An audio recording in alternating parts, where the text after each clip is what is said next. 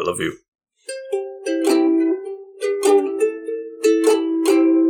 Hello, and welcome back. I am the Green Traveler from Gorge. Oh, are you?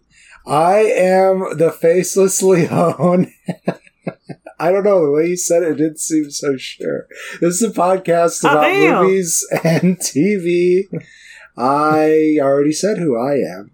Thanks for tuning in, Couch Potatoes. Thank you, guys. We're here. Yeah. You ready for this? You ready for this segue I got to lead us into what we're doing today? Okay.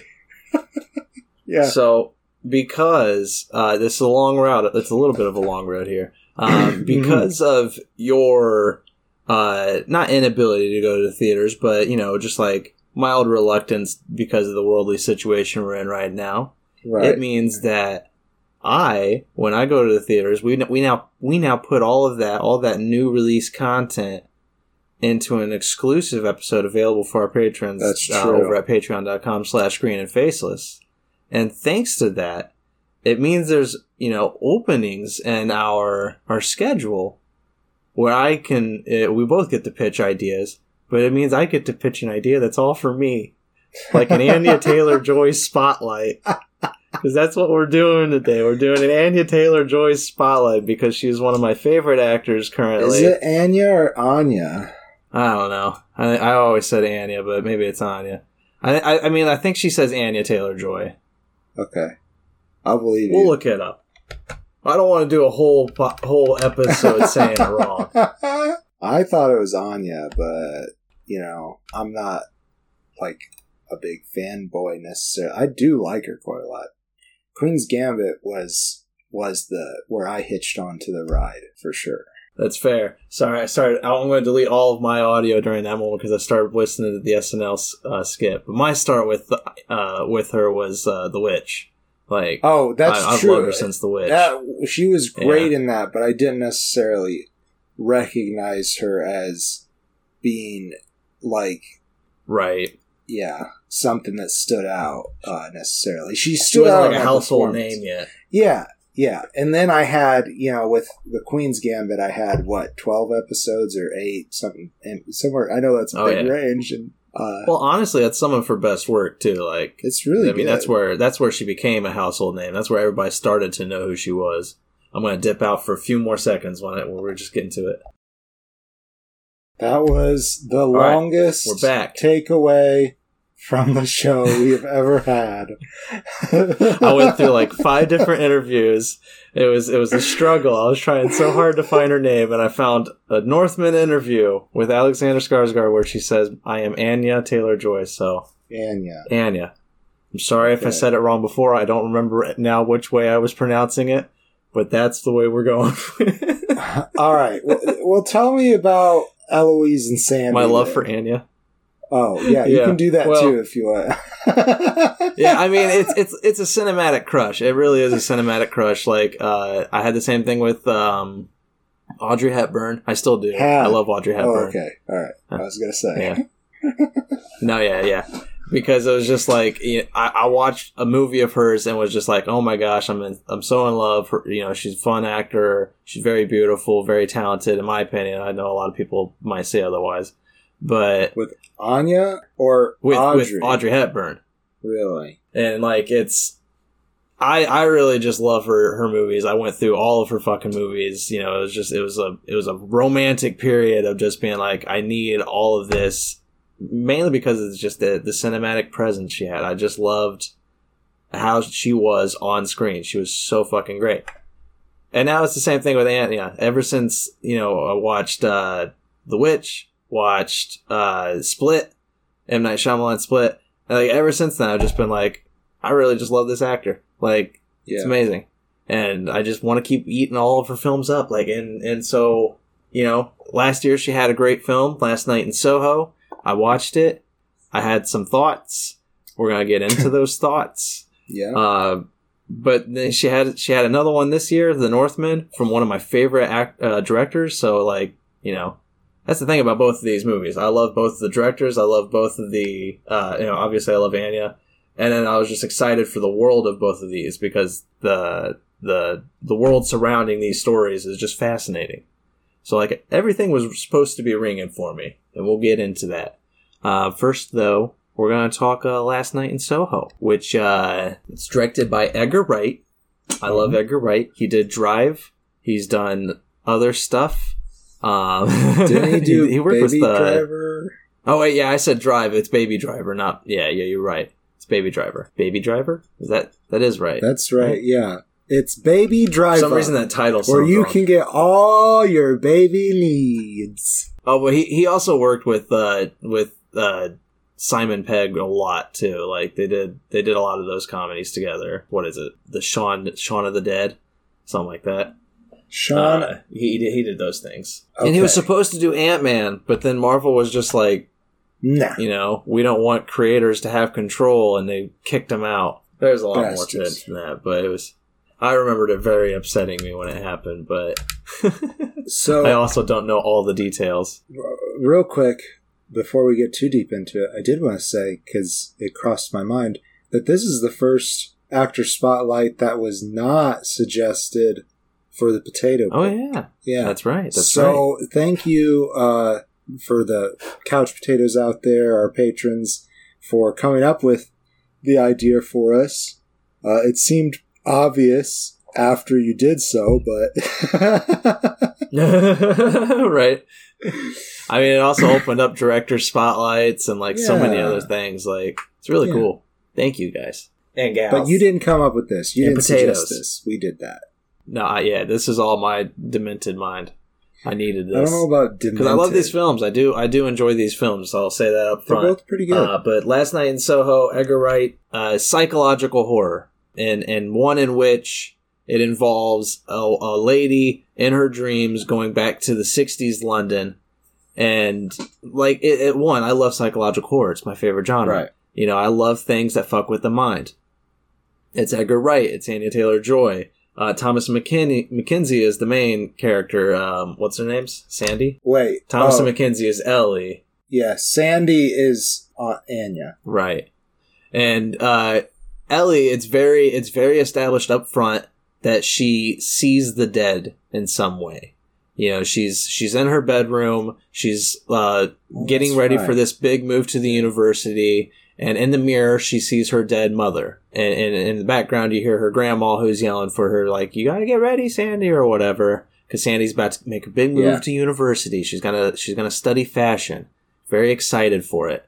But also very nervous, as it's made apparent with her mother in the mirror, because she doesn't hear her mother speak, but she just she gets confirmation from her, affirmation. It's just like she looks to her for support, and her mother is still there for her apparently, and that's not really explained. It's not really explained as to how she can see the dead, or what even her abilities are. But that's not really the importance of it, I guess. That's, I have to be honest, on this first watch, I did not see that necessarily as an ability, that more or less that she just saw her mother as a support figure, which I feel like you could still watch this movie with that lens.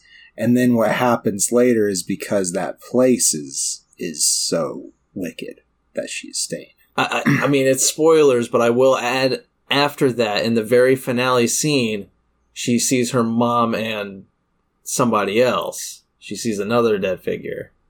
So it's just like, it's... I don't know if it's an ability, or maybe she just now finds that dead figure as another support figure. Who knows? But I always just, the first time I watched it, I was just like, yeah, I guess she just got a talent. I don't know. Maybe. I thought I was picking up more that it was the place rather than her, but I think it honestly makes sense. I think you are supposed to pick that up, but I certainly didn't. I think you're supposed to pick it up at the end of the movie. I think up until that point, you could think that she just has mental problems. Even the stuff that's happening to her. Like that's the whole point of the genre. Yeah, that is the big thing too. Is her mom committed suicide because she had mental health issues, and Ellie Thomason's character is very much she's worried about that because she has anxiety herself. She has other possible mental health issues that are kind of like hinted at. Nothing's ever really like specifically laid out. That's not Edgar Wright's style. But when she goes to university, though, the people she's living with, what is it, Jocasta? Jocasta. Yeah, Jocasta. Just Jocasta. I don't know how you would the sin of. What is the dash? What does the slash through the O mean? Does that change the pronunciation of the O? It probably does. I think it's Sinov Carlson. It might be Sinove. Maybe. Okay, hey, you know what? We took 20 minutes to figure out Anya. Oh, no. But Anya's the subject. Jocasta's just a bratty sorority girl. And that really is, while you're looking up the pronunciation for that is pretty much what her character is. She is pretty much just a brat. Everything that Ellie says, she has to like one up. She's an attention seeker. Jocasta is. Yes, 100%. Yeah, and when Ellie is just trying to get to know everybody, when she's trying to start like to fit in, to like find out who she is, to come to age, she's struggling hard because she's Jocasta's being very rude, very not egocentric. I don't think that's the right word, but she's she's egocentric. Okay, good. I was just like, there's many times where my brain offers up a word, and I'm just like, I don't know about that one. I have a bad thesaurus up there in dictionary and everything. But Sinova Carlson. I do like that name. That is a great name. Yeah. But, so because of that, because she can't at all get along with her roommate, and she's kind of just like, fuck, I gotta get out of here.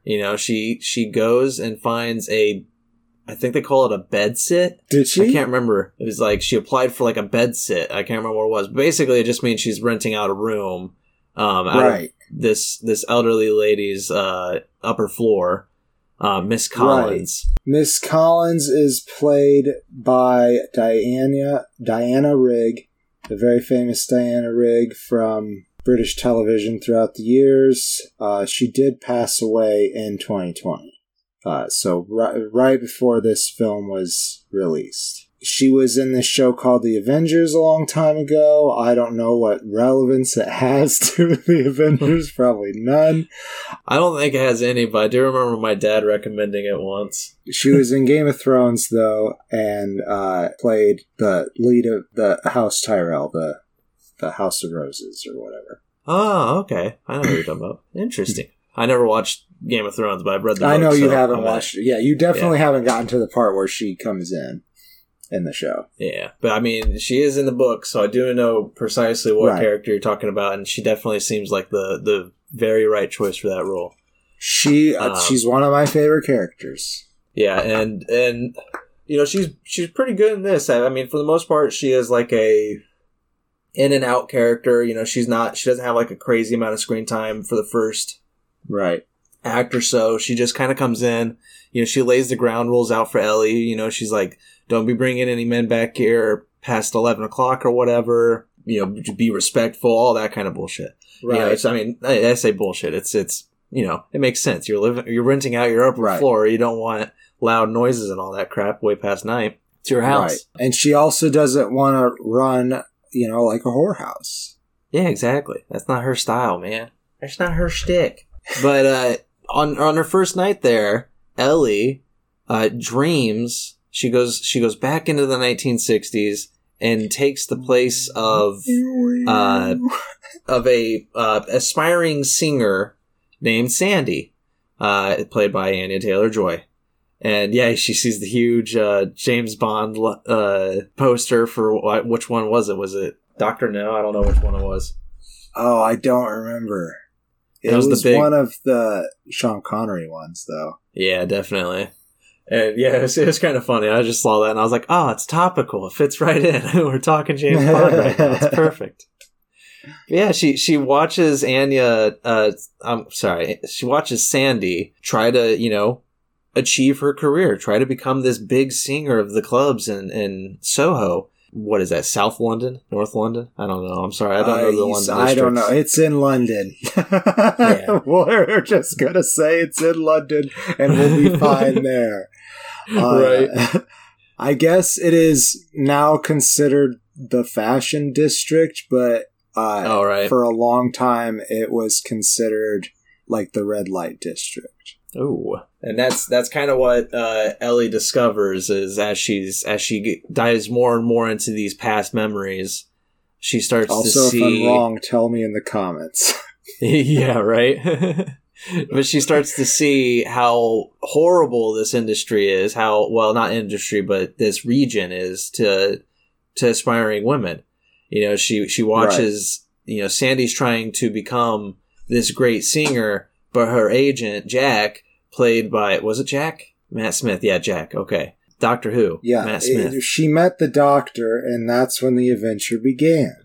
It is, exactly. That's how the story goes. He is not a hero in this one. Not at all. No, he's a bad doctor. He's a very charming man, very, he is manipulative, but he is kind of the middleman. He becomes her pimp, so to say. Not even sort of speak. Yeah. He straight up becomes her pimp. He slowly brings her... it's a pretty classic story of manipulation and, like a mix of gaslighting. And then once you get them to do it, it's like, you've already done this. If you want to keep on living here, you have to keep on doing this. Yeah, she just gets roped in, and it's awful. It's hard to watch at times because, she's being raped just to get jobs. And it's just, that's while this is all going on, Ellie's own life is struggling because, she from that very first dream, that was a great dream. She saw a woman with high hopes, just like she did just like Ellie did coming into university. She related so much to this aspiring woman. And she loved her confidence. She loved Sandy's Sandy like walked into a club and she's like, I'm going to be the next singer up there. And, you're going to help me do that. And there's this beautiful dance scene too. That's like all done in camera. So in the dream scenes, Ellie is seen in the mirror. So whenever Sandy is walking by a mirror, you see Ellie in the mirror. And during that dream scene, they both start like switching positions, like for 1 second, Jack will be dancing with Sandy and then he'll loop her around, twirl her. And when she comes back to the camera, he's twirling, Ellie. Eloise. Yeah. And a lot of it's done in camera. There's only like 2 switches, I think, that were done with cuts because most of it was done in one long take. And it's just you can just imagine Thomas and Mackenzie and Anya Taylor-Joy just like they run off camera and they run around. Like I think there's like behind the scene footage of it too, where it's just like they're running behind Matt Smith so they can enter in on the other side. It's really well done. Like the choreography was great for that scene. It's one of those moments. Both of these films that we're talking today had moments when I watched it in theaters and I can tell I was the only one blown away, that the rest of the audience wasn't at all impressed by what was going on. I was like, it was very sad. It's like, I don't know. I don't want to say that people don't seem like they pay attention to the art, but people don't pay attention to the art, I don't think. I think most people have become... sometimes they just, now that the theaters are so saturated with the blockbuster superhero shit, they want it to be action and flashy and not just tasteful. Yeah, exactly. It's very upsetting. I get it. I'm definitely a blockbuster bitch. I have those moments where I just want this crazy fun action story. But I don't know. I really love that dance scene. It's so well pulled off. The director is Chung Hoon Chung. Great job. Like the choreography for that and for his cinematography throughout the whole movie is amazing. But I really loved it in that dance scene because it's hard to pull off a one take, and a take like that, I don't want to know how many times they had to do that. It's just crazy. I hate to interrupt your flow, but I just found out something quite by accident. But we already talked about Diana Rigg just a couple weeks ago with Her Majesty's Secret Service. She was Teresa Di Vicenzo. Oh, she was the leader, right? The bride. Yeah. Wow. I don't know how we missed that. I think I might have said something, but I think at that time I was not quite aware that she had passed away. She is, by the way, a lady, a dame, not a lady, a dame. She's a lady. That's why. 'Cause I'm a lady. That's why. That's the quote. I don't remember what movie that's from though. I don't know. So okay, sorry to maybe. Oh my gosh, it seems like it's a Disney anime. I can't remember. Anyways, but is it Chicago? I don't know. I can't remember what it's from. But Ellie, throughout the dreams, Ellie starts to relate and see herself as Sandy. You know, in real life as well. She changes her hair to match Sandy's. In her fashion class, she's designing a dress that looks like the dress she saw Sandy wear in that first dream. You know, she comes to just love this person and just relate to her in such a way that when she watches her world fall apart, it's just traumatizing. You know, not only to watch it happen, but also to just like feel like you can't achieve your own goals now, because it just starts to just wreck Sandy's world, and she starts to feel haunted by all these past memories everywhere she's going. She has a friend. What's his name? John? Michael her boyfriend? Is that? Yeah, I think that's him. I don't have a picture here. Yes, it is. I found a picture with a lineup of the cast. Yeah, it is him. Yeah, he's just another guy who's attending her fashion classes. And, you know, he is like a nice little tether for her, you know, because she's very anxious. She's very socially awkward. And he's just kind of like gently prodding, trying to bring her into his fold. You know, he's like, I got friends over here. We're having drinks, you know, but she doesn't understand the hints that he's kind of dropping. And I mean, she understands that he likes her, but she doesn't understand that he's trying to be like, why don't you come hang out with me and my friends? Or then he's just like, I'm going to take these back to my friends. You know, she can't tell that he's trying to be inclusive. He also feels like an outsider, which he says, you know, I moved here too.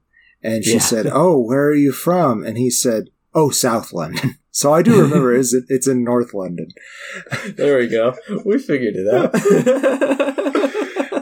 It's so far away. But I love all of the setup of this movie. It's really well done. The first two acts are great. There's a lot of good horror tension moments. I love the music. Edgar Wright, the one thing he does amazingly is his music choices. Like, I mean, the score alone's great. Who did the music here? Let me pull that up real fast. Stephen Price. Great job, Stephen Price.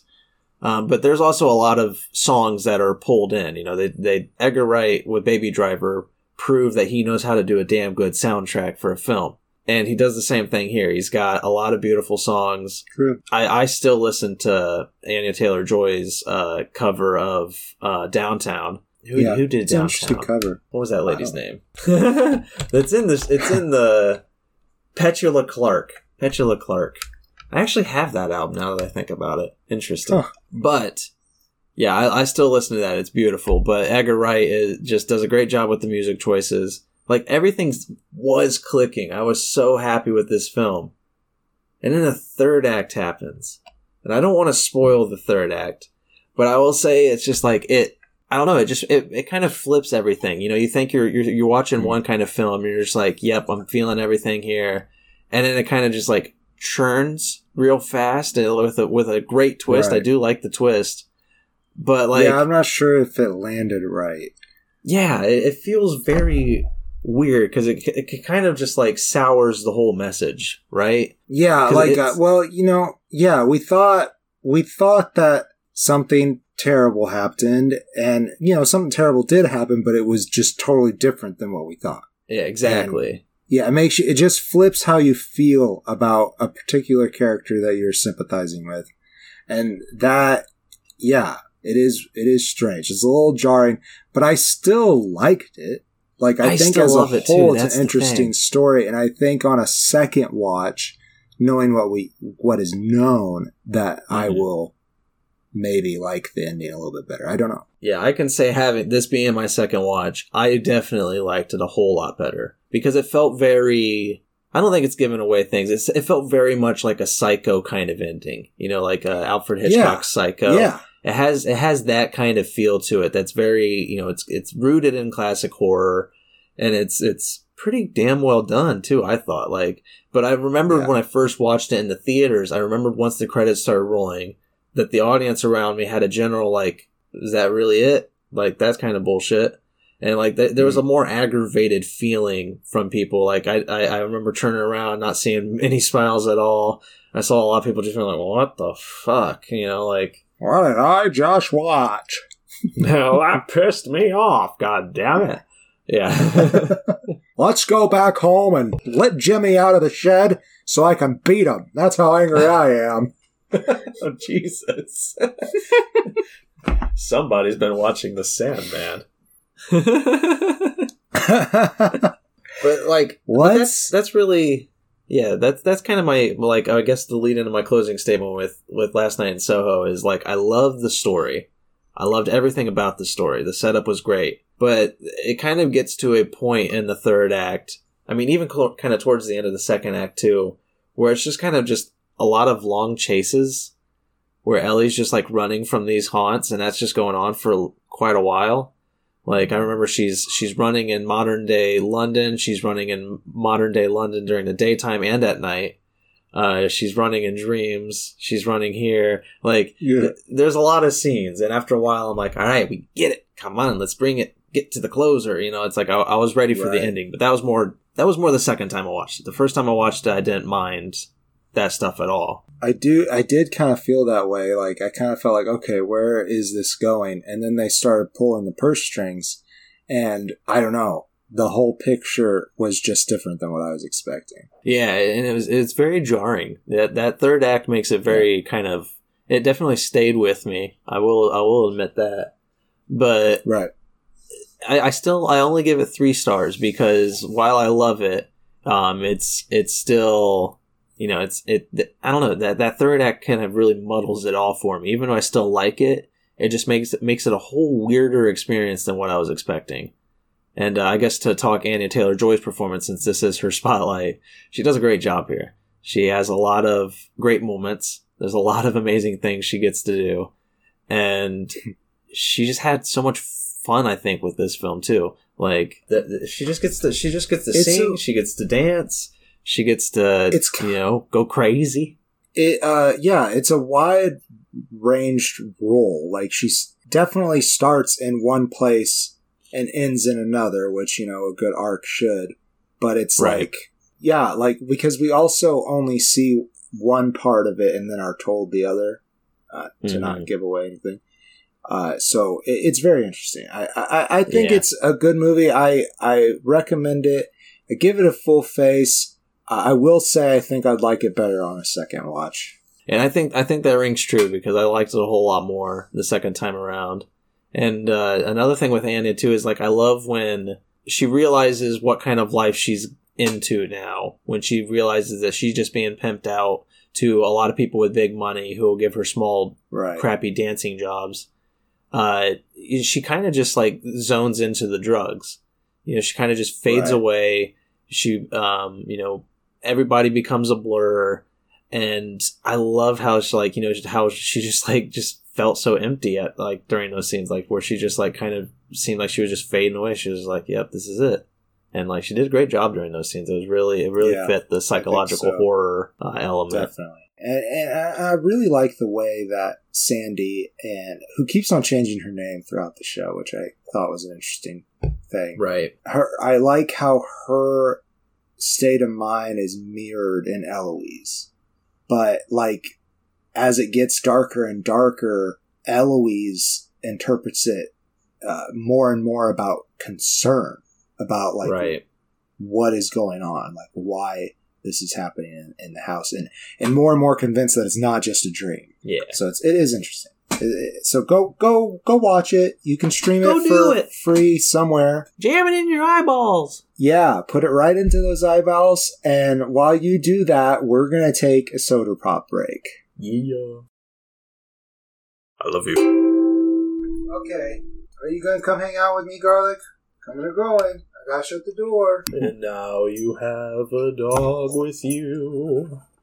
Doo-dah, doo-dah. We're gonna do some Viking shit. Doo-dah, doo-dah. Doo-dah.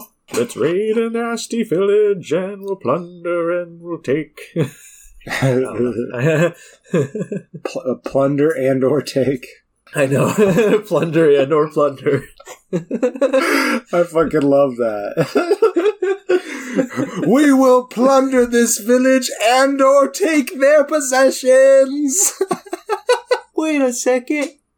Aren't those the same thing? Yeah, that's definitely Eric Idle's response. Wait a second. Wait a second. Oh man, I love. Someday we'll have to do a Monty Python thing because I just love the. Oh yeah. We are all different. I'm not. No, I'm not. We are all unique. We are all different. I'm not. Oh, what a movie! I love it so much. Anyways, yeah, I think we're not here to talk. I think maybe just a threesome or even just a short playlist. I mean, there's actually I've never seen their first movie, which is pretty much just like a long episode of the show. I think. I don't think I have either. Now that I think about it, I think I've only seen the three most talked about. Well, back. Oh, we'll be back. I'm keeping all that in. That's all good stuff. Okay. So we're here and we're going to talk The Northman. Very exciting. Yay! Just came out this year. You can watch it on Peacock. Has it been? Peacock. Put it up on your Peacock. Has it? What did it go to theaters first, or was it straight on Peacock? I saw it in theaters first too. I was so excited. I think I talked it on the show a way long time ago, so I'm very happy to bring it to main episode. Well, it's fucking good. I've liked every single one of this guy's movies so much so far. The flames on the side of my face. The side of my face. Man, we're referencing some strange movies. Oh, dude. What? Nothing. I was wrong. Were you going to say that the director's Robert Eggers, who is the director of my favorite movie still to date, The Northman, or the Lighthouse, I mean. Yeah, I mean, I thought I did mention that it was Robert Eggers. I just said I like this guy though, didn't I? I pulled up and I said I saw that he worked on The Telltale Heart, and I was like, what? He directed that? And then like he's doing The Telltale Heart is what I thought. But no, there was apparently a Telltale Heart in 2008. Dang it. That would have been so fucking cool. Yeah, that would be cool. That was his next movie. But apparently he already worked on that movie as a production designer. Anyhow, he was working on Nosferatu, but I don't know if that's still happening. I can't remember if that was canceled or if that was changed or something. But Annie was supposed to be in that too. Are they going to speak? Is he branching out into silent film? Dude, I would 100% love a Robert Eggers silent film. I think he could do it if anybody could do it, because he's willing to do the research is the thing. But here's the problem. $90 million budget, $69 million box office. This movie was a flop. And that sucks. Yeah, it really does. Well, people. I know. People don't like art. People don't want to go out and see art. And that's what Robert Eggers puts on, is he puts on this beautiful fucking display of cinema. Like, okay. I want to give you the synopsis, but the opening shot is of a clear bird. Like, I feel like it was definitely on a wire or something, it's definitely like an Alfred Hitchcock-like bird. Right. Just like floating on the wind in the camera, and then it flies off camera, and then the camera pans and you see like all the Viking ships and everything, and it zooms in. Great fucking shot. To give him a shout out, it's Jaron Blaschke, who's been with Robert Eggers since The Witch. With The Witch, All the Way. Okay. And The Lighthouse, sense. I think, too. Dude, they're you and me. That's what they are, except for better. and only made one movie that's still not done. So it's close. I mean, it's not done. A movie. It really is done. Well, it's a short film. Yeah. Well, nobody's paying us. I'm paying everybody, and not that much.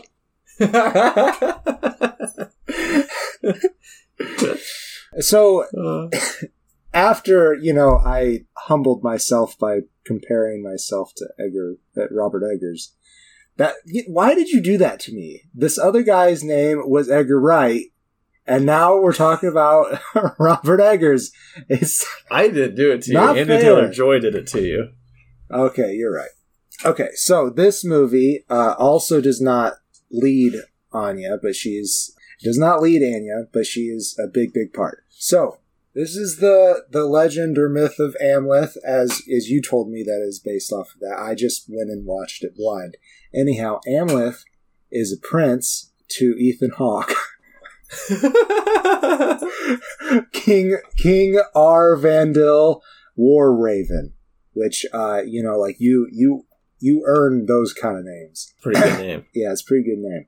So he is a warrior king, wants to die in battle, like, all Vikings do, and he's married to Nicole Kidman, playing Queen Gudrun, and his brother, Fjolnir, the brotherless, because he kills his brother. It's basically Hamlet, guys. Can you get it from that? Can I just haven't you heard the story before? Haven't you heard it?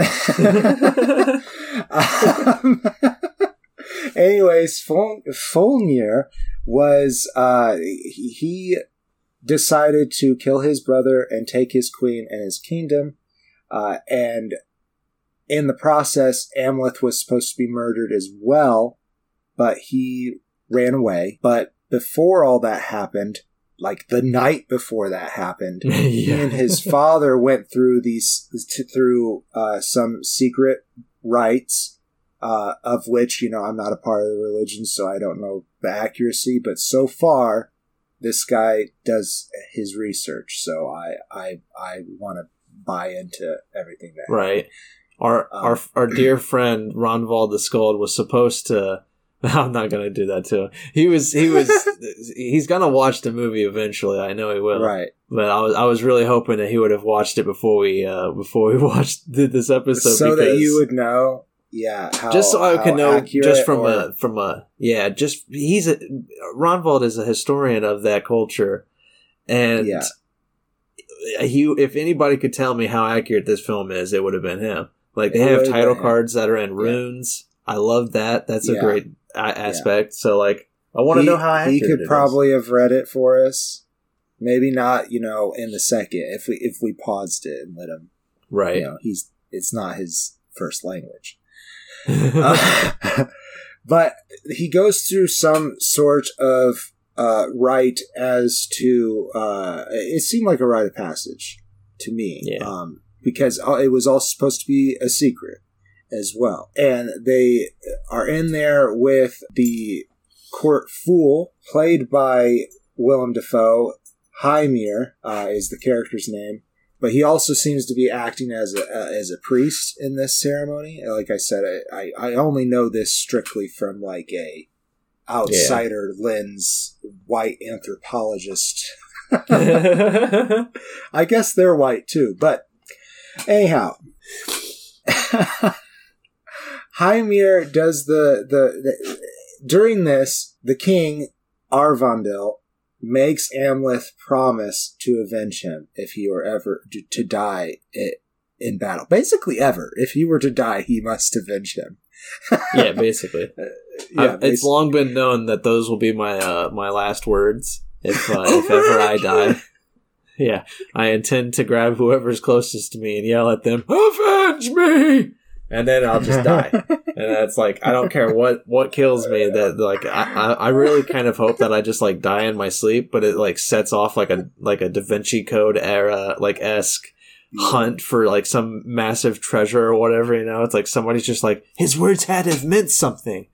Go back through all my diaries. Who poisoned my father? They'll go back through my diary and they'll find puzzles where there aren't puzzles, but they'll be like, oh my god. So Amleth goes off and becomes a part of another. They're more of a tribe of Vikings rather than a kingdom, and they go around and they do the Viking thing, the pillaging. Which, by the way, during that pillaging scene, that was the moment I mentioned earlier that both films had a moment in the theater where I was just overall wowed, and clearly I was the only one that was overall wowed in the theater. During the pillaging scene for The Northman was that moment, because there's this. I mentioned it when I talked about it the first time when I saw it in the theaters way back when on the episode. But if you hadn't watched that episode, and I don't know which episode that was anymore, there's a moment where they come up over a hill. The Vikings are coming up on the wall of this village. There's fog everywhere. And, you see clearly Alexander Skarsgård, who plays the older adult Amleth. Oh, yeah, I didn't say. I'm sorry. That's the only name I didn't mention. And you see him in front, though. He's leading the charge. And you hear somebody on the wall spot the Vikings, and he yells.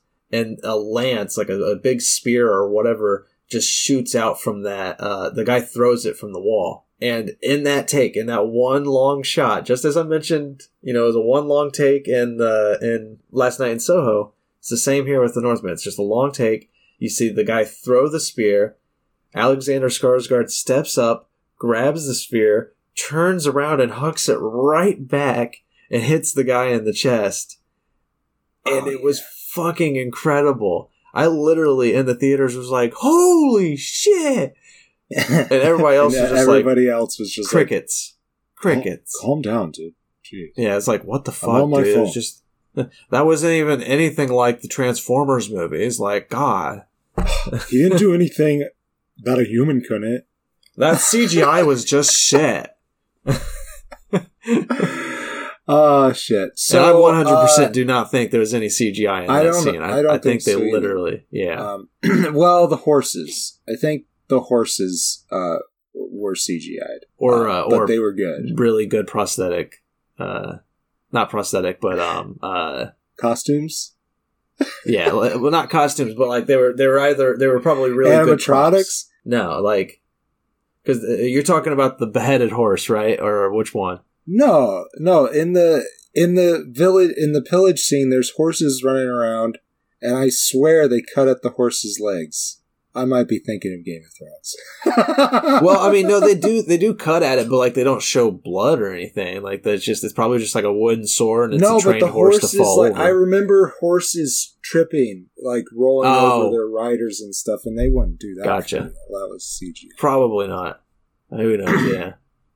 But the spear scene, though, the spear shot was. I don't think there was any CGI in that shot at all. I don't think so. But maybe I'm wrong. The only other character that I did not name the actor was for Folmir, the Brotherless, and I think his name is pronounced Claes or Cleese. The Claes. I mean, we looked up everybody else's name this episode, so might as well do one more. I've got no fight in this match. That's not the right phrase at all. Got no blood in this fight? In this match. What did you say earlier? Pillage and take their things. Pillage and or take. Pillage and or take. I just got off of work. I'm tired. I've been brain dead since 1:00. Leave me alone, guys.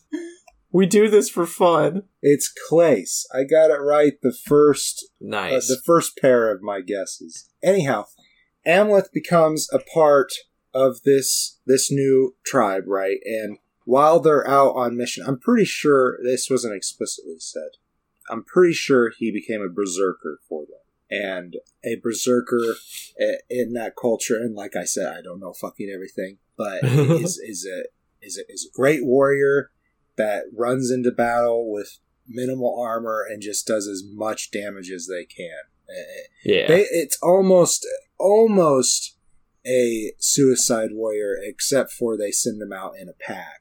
Usually they get shit done. And in a scene like just before the pillaging scene, or maybe it's like right after, they have like this dance around a fire, and they all call upon like animals or whatever, like to inhabit them. Wolves, and I think he specifically took a wolf. I think others took bears, and I thought they were all wearing wolf skins, but I could be wrong. Yeah, I can't remember any either. But I know he specifically takes the wolf. Maybe everybody else does too. But that is a big part of his fighting too. Is like he there's a moment in that pillaging scene where he kills a guy, and then like in the aftermath of it, while he's like just drenched in this guy's blood, he just like howls like crazy.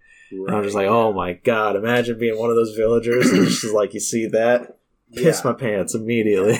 Right. So after they wreck the village, they round everybody up, and he hears that some of the people were meant to go to Iceland to be the slaves of Fjolnir the Brotherless.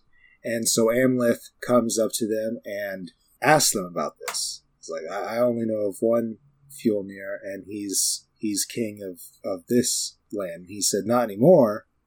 The Nords, not the Nords, the Normans took that over. So he finds out that these slaves are going to his uncle in Iceland, right? And then he kills one of them and disguises himself as them, because they all wear similar clothes, because they, I would guess, were all from the same village. And among them, when he gets taken away with them, is Anya Taylor-Joy, Olga of the Birch Forest. And yes. And she is, very, very beautiful, extremely platinum blonde hair. Right. He says you look. Somebody says you look like a Valkyrie, and that's a big part of her whole goddamn thing. And he's instantly taken with her too. Amleth is definitely, absolutely, 100%. And so, on their travel there, they start to not necessarily plot together, but say how they're going to survive being slaves. Like, she for one is like, I know how to mess with them with my mind. And he's like, and I'm a strong warrior. They're not going to make me do anything I don't want to do. And I think in that moment, he also reveals his intentions to kill. I think so too. Yeah, eventually at least he does. And I think that might be enough for a synopsis for now, because I do want people to watch this movie. And like I said, it does kind of play out like Hamlet, except for Olga and Amleth do get married and conceive. I'll say that. Oh my. Bye-bye. Yeah, and I really... I really enjoy it all. Like, I enjoy the mental play on Amleth, how he wants revenge. That's who he is for most of this film. But then once he meets Olga, things kind of change. He has another door open to him. And I enjoy how that plays out in his mind, how it torments him, how he wants to accomplish and get revenge for his father, but at the same time, he can also just be a dad. Yeah. And he's I like it. I like it a lot. I love the story. It's really fascinating. Alexander Skarsgård as Amleth is fucking incredible. Like, I love watching him in this movie. He's just he goes so far out for it. Yeah, he is really great. But the thing is, it's like, you say this about other actors, and he's probably, well, I don't remember his really thin brother. He was in The Devil All the Time, or whatever that movie was. The guy who plays Pennywise? No, that's Bill Skarsgård, right? I think this is a different guy too, though. Oh, let's look this up too. Look up everything else. It's the most lucky uppy episode. Walter Skarsgård? Gustav? It might be Walter. You said The Devil All the Time? Yeah. The Tom Holland, right? Yeah. No, it is Bill. You're right. It was Bill. It was Pennywise. Okay. It was Pennywise. Anyhow, yeah, so he can be more of anybody. But to me, so far, Alexander Skarsgård is Alexander Skarsgård. And it might be because of that chest and his arms. Yeah, dude's ripped like crazy, and it's fun to watch. Yeah, it is. But yeah, it's kind of hard to not see him. It's kind of like Chris Hemsworth. Like, that's fair. I totally see this crazy wild Northman. Like, I don't, you know, I mean, he it's Alexander Skarsgård. Inhabits the character. Okay, this is a better comparison. Ethan Hawke. Whoever he plays, he's always Ethan Hawke, but he's also that motherfucker that he's playing. Right. Yeah. So, like, it's a good performance. I am not saying anything against his performance. I'm just saying I always see him. Like, it's, I mean, also the last thing I really recall seeing him was in Tarzan. So right, that's what I thought you were going to say. I thought you were going to say, like, I can't see anybody but Tarzan. I was like, what? No. No, it's just the last thing I saw. You do get to see Alexander Skarsgård in just as much clothing as you would in Tarzan. This is true. Yes. Fairly unclothed throughout most of the film. And that last battle that they had was so cool. But we should probably talk more about Anya Taylor-Joy. We should indeed. Yeah, she's constantly described, and I think they use it more of like as an insult. I can't remember if she uses it, but I remember they called her like a Slavic witch. Like one person does at least. And I mean they do show a little bit of that. They never really imply that she really does have like magic abilities or any kind of thing like that, but she does brew a potion or a tonic toxin or whatever that kills some of the guards. You know, and she has that moment at the end where she calls upon the gods, and I love that performance when she's on the boat and she's just like kind of going mad a little bit because of what just happened. It's such a good really moment. Good. Yeah, that one's hard to talk about because I don't want to give away everything in the movie. Right. But I kind of, to talk about her, want to talk about Amleth's visions a little bit. Mm-hmm. So the main one is the Tree of Kings.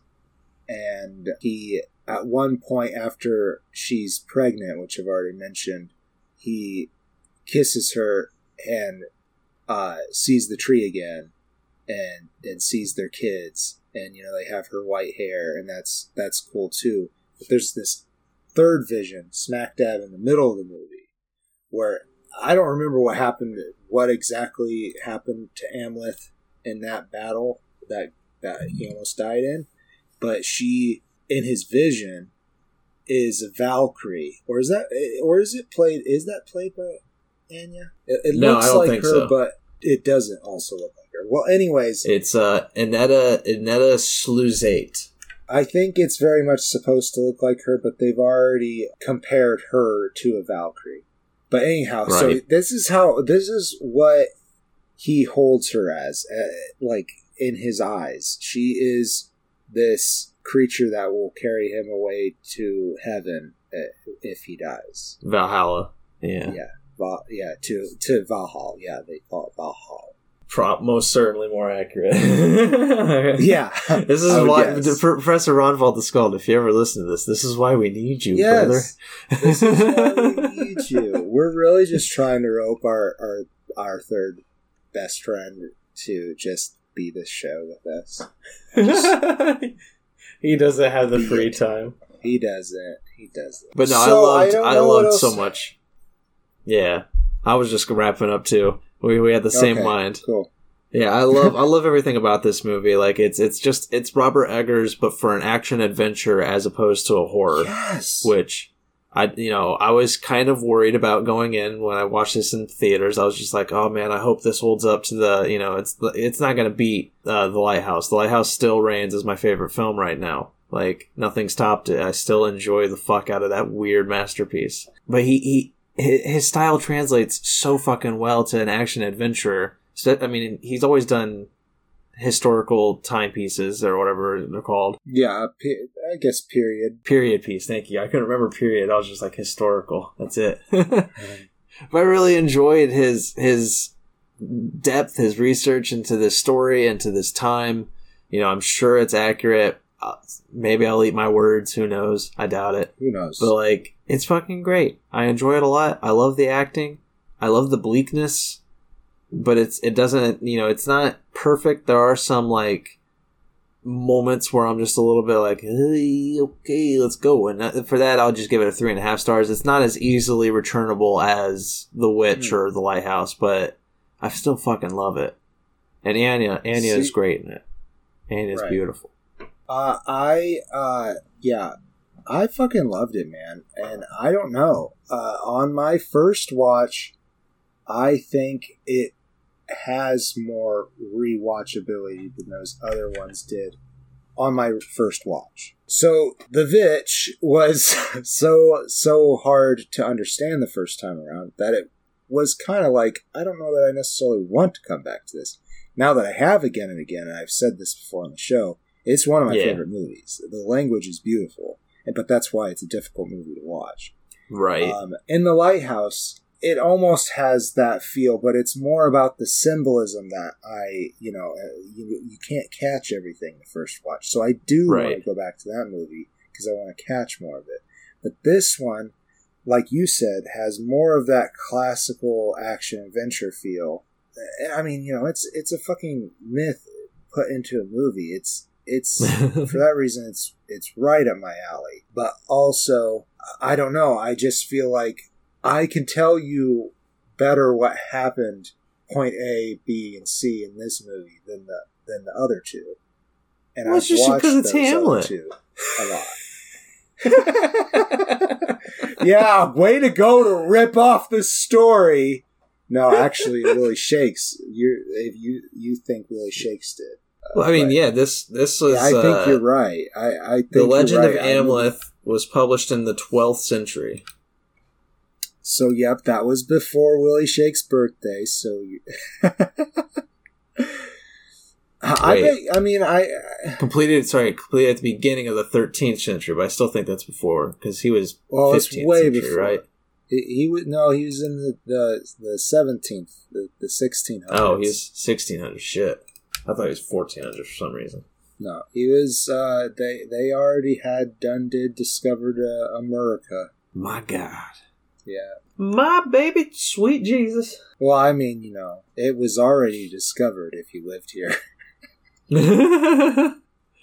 But who wins the Anya Taylor-Joy Spotlight? Did I say that this movie was a face and a half? Because that's how I feel about it. I don't know if you did, but there it is. There it is. Drop the mic. As has been the case in the past with a lot of these spotlights, the movie that I think is the better film is not the winner of the actor spotlight, I don't think. Because even though I love Anya Taylor-Joy's performance... I totally agree with you. You didn't even have to say which one you said. Well, honestly, from context clues, we gave the movie's ratings, so can the audience. Right. Last Night in Soho, she gets to do so much more. She gets to have, there's just a lot more with that character. There is a lot to the Northman's character. Mm-hmm. There's a lot of depth and a lot of beauty. Mm-hmm. The chemistry with her and Alexander Skarsgård is phenomenal. They both did so well there. And I love that movie more. I do say if this was between the movies, Northman would win, easily. But her performance in Last Night is just so nice. It's really good. Like I said, there's a lot of range in it. You get to see like all the facets of that character's mind, and she's not the main character. But I heard this term just recently, the plum roll. If you don't get the plum roll, then you have to make it yourself, is the phrase that I heard. And it's an old Hollywood phrase, I guess. And she was not the main character, but that definitely was the best role in the movie. Don't get me wrong, Thomason did a great job too. She did, 100%. Yeah. But it's just Anya stole the show. That's all there is to it. I think that, like you said, the chemistry between the two and the Northmen, I mean, that's just what you get when you put two immensely talented people together and then have a very good director. Right. I mean, that's true. That's the truth right there. I mean, I've also just watched a lot of interviews with the two of them, and they just seem like they're really good, close friends. Like they're like brother and sister almost. It's like, it's really nice. That might not be the right metaphor I want to make given their situation in this movie, but that's funny. Oh man. Oh well. That is this show. That's who we are. You're right. That is almost the show. I just want to say one more thing about Olga, that she is a very strong character. I have nothing wrong with this character's very good role. It just didn't outshine the movie like Sandy did. So there it is. And I can't even remember Sandy's name. she's just Anya Taylor-Joy. Okay, we can end the show now. Okie dokie. I've been the Green Traveler from Gorsh. Thanks for listening. And I am the Faceless Leon. Safe travels and good riddance. Good night. Oh, God. Green and Faceless on the Couch is a proud production of FictionWorks 19. Are you a fan of the show? Feel free to contact us at greenandfacelessfans@gmail.com or visit our Patreon page at patreon.com/greenandfaceless. Don't forget to comment, like, and subscribe, or rate us on Apple Podcasts. Thank you so much for listening.